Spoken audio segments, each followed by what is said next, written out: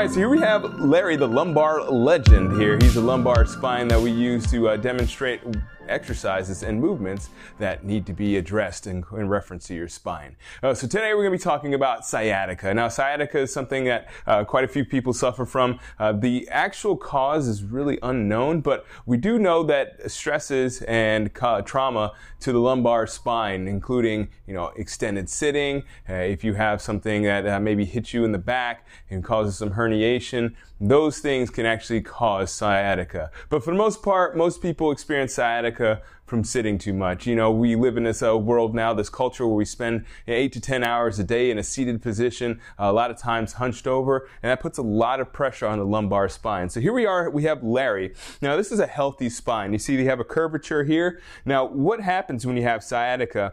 Now, you can think about when you sit. This is how you sit. You kind of sit, you put your tailbone down, and you end up flexing your spine. Now you see here, when you flex your spine, you start to get a little extension in the vertebrae here. Now when that vertebrae starts to extend, you get a flattening of the spine.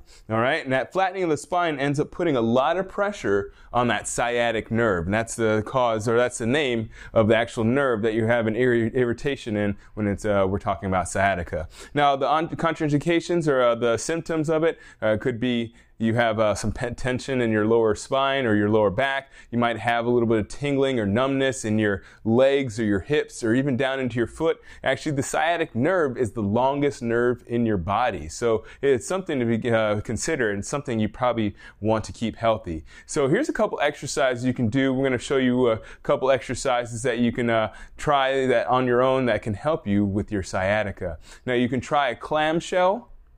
And with that clamshell, what you're going to do is you're going to lay on your side and essentially, just as you can see here, just lift your knee up as high as you can to the side. Another exercise you can do is one of our favorites, the hip press. Well, a lot of people call it a glute bridge, but it's the same thing, just a different name. A rose is just as sweet by any other name, as they say, right? So essentially what you're going to do is you're going to lay on your back, and you're going to press your hips up as high as you can. What you want to focus on when you're doing this hip bridge or this hip press, you want to make sure that you are tilting your pelvis down into the floor before you execute the movement. And that actually brings us into our final exercise. It is called a pelvic tilt.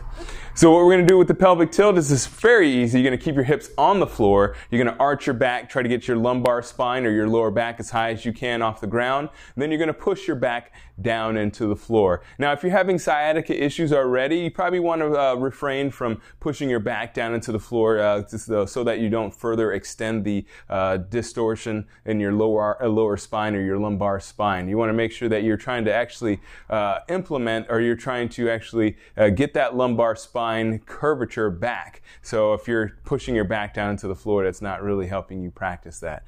So yes, and when you're having a lumbar spine issue, aka sciatica, well then you want to make sure that you're trying to regain this natural curve in your spine. As I said, you get that curvature from sitting, so a lot of times your lumbar spine will extend and stretch, and you'll get a flattening of that spine. And what we want to do is we want to make sure that we have that curvature in the lumbar spine so that you can support yourself and so you won't have any pinching of these nerves here. All right? So hopefully that answers your questions about sciatica. I think this is going to be very helpful for a lot of people out there. So feel free to share this with friends and family and other people that might be suffering from sciatica. If you have any questions or comments, feel free to put them down below in the comment section. I would love for you to subscribe. So go ahead and push that subscribe button so that you can be informed and notified when we answer your next question. All right, thank you so much for watching and listening, and as always, keep good company.